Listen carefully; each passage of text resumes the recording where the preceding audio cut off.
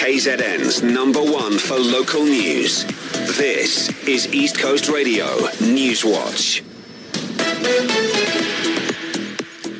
A coal driver and two weighbridge clerks have been granted bail of 2,000 rands each after they were arrested for fraud and theft of coal.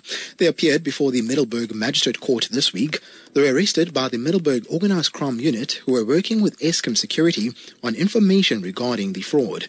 Eskom says they received information that a truck, which was loaded with over 34,000 kilograms of coal, diverted from its route to Majuba Power Station.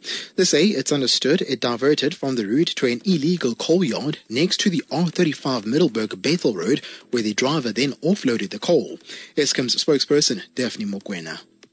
On being questioned, the driver, who is a foreign national, informed the investigation team that he indeed delivered the coal to Majuba Power Station. He further produced a weighbridge ticket purported to have been issued at Majuba Power Station weighbridge, confirming the delivery.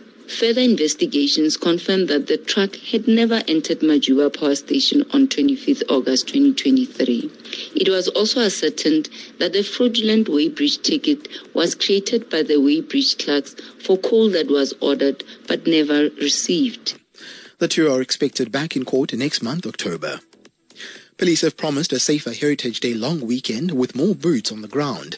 In a statement, National Police say visibility will be heightened to ensure the safety and security of everyone this long weekend.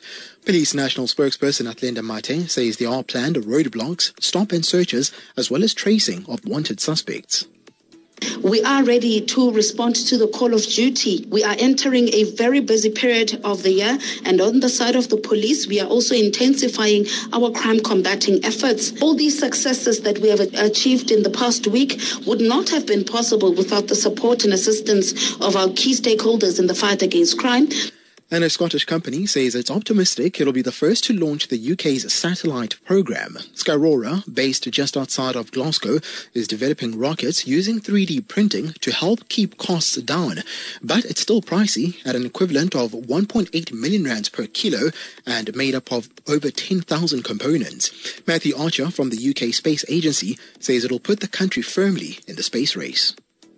We're not competing with heavy launches like SpaceX, but actually there is demand worldwide for smaller, more responsive launches into space, taking a number of small satellites, recognising that whereas some of them in the past have been the size of a small car, today they're the size of a shoebox. The top story, a coal driver and two weighbridge clerks have been granted bail of 2,000 rands each after they were arrested for fraud and theft of coal targeting Eskom. For Newswatch, I'm Steve Bengu.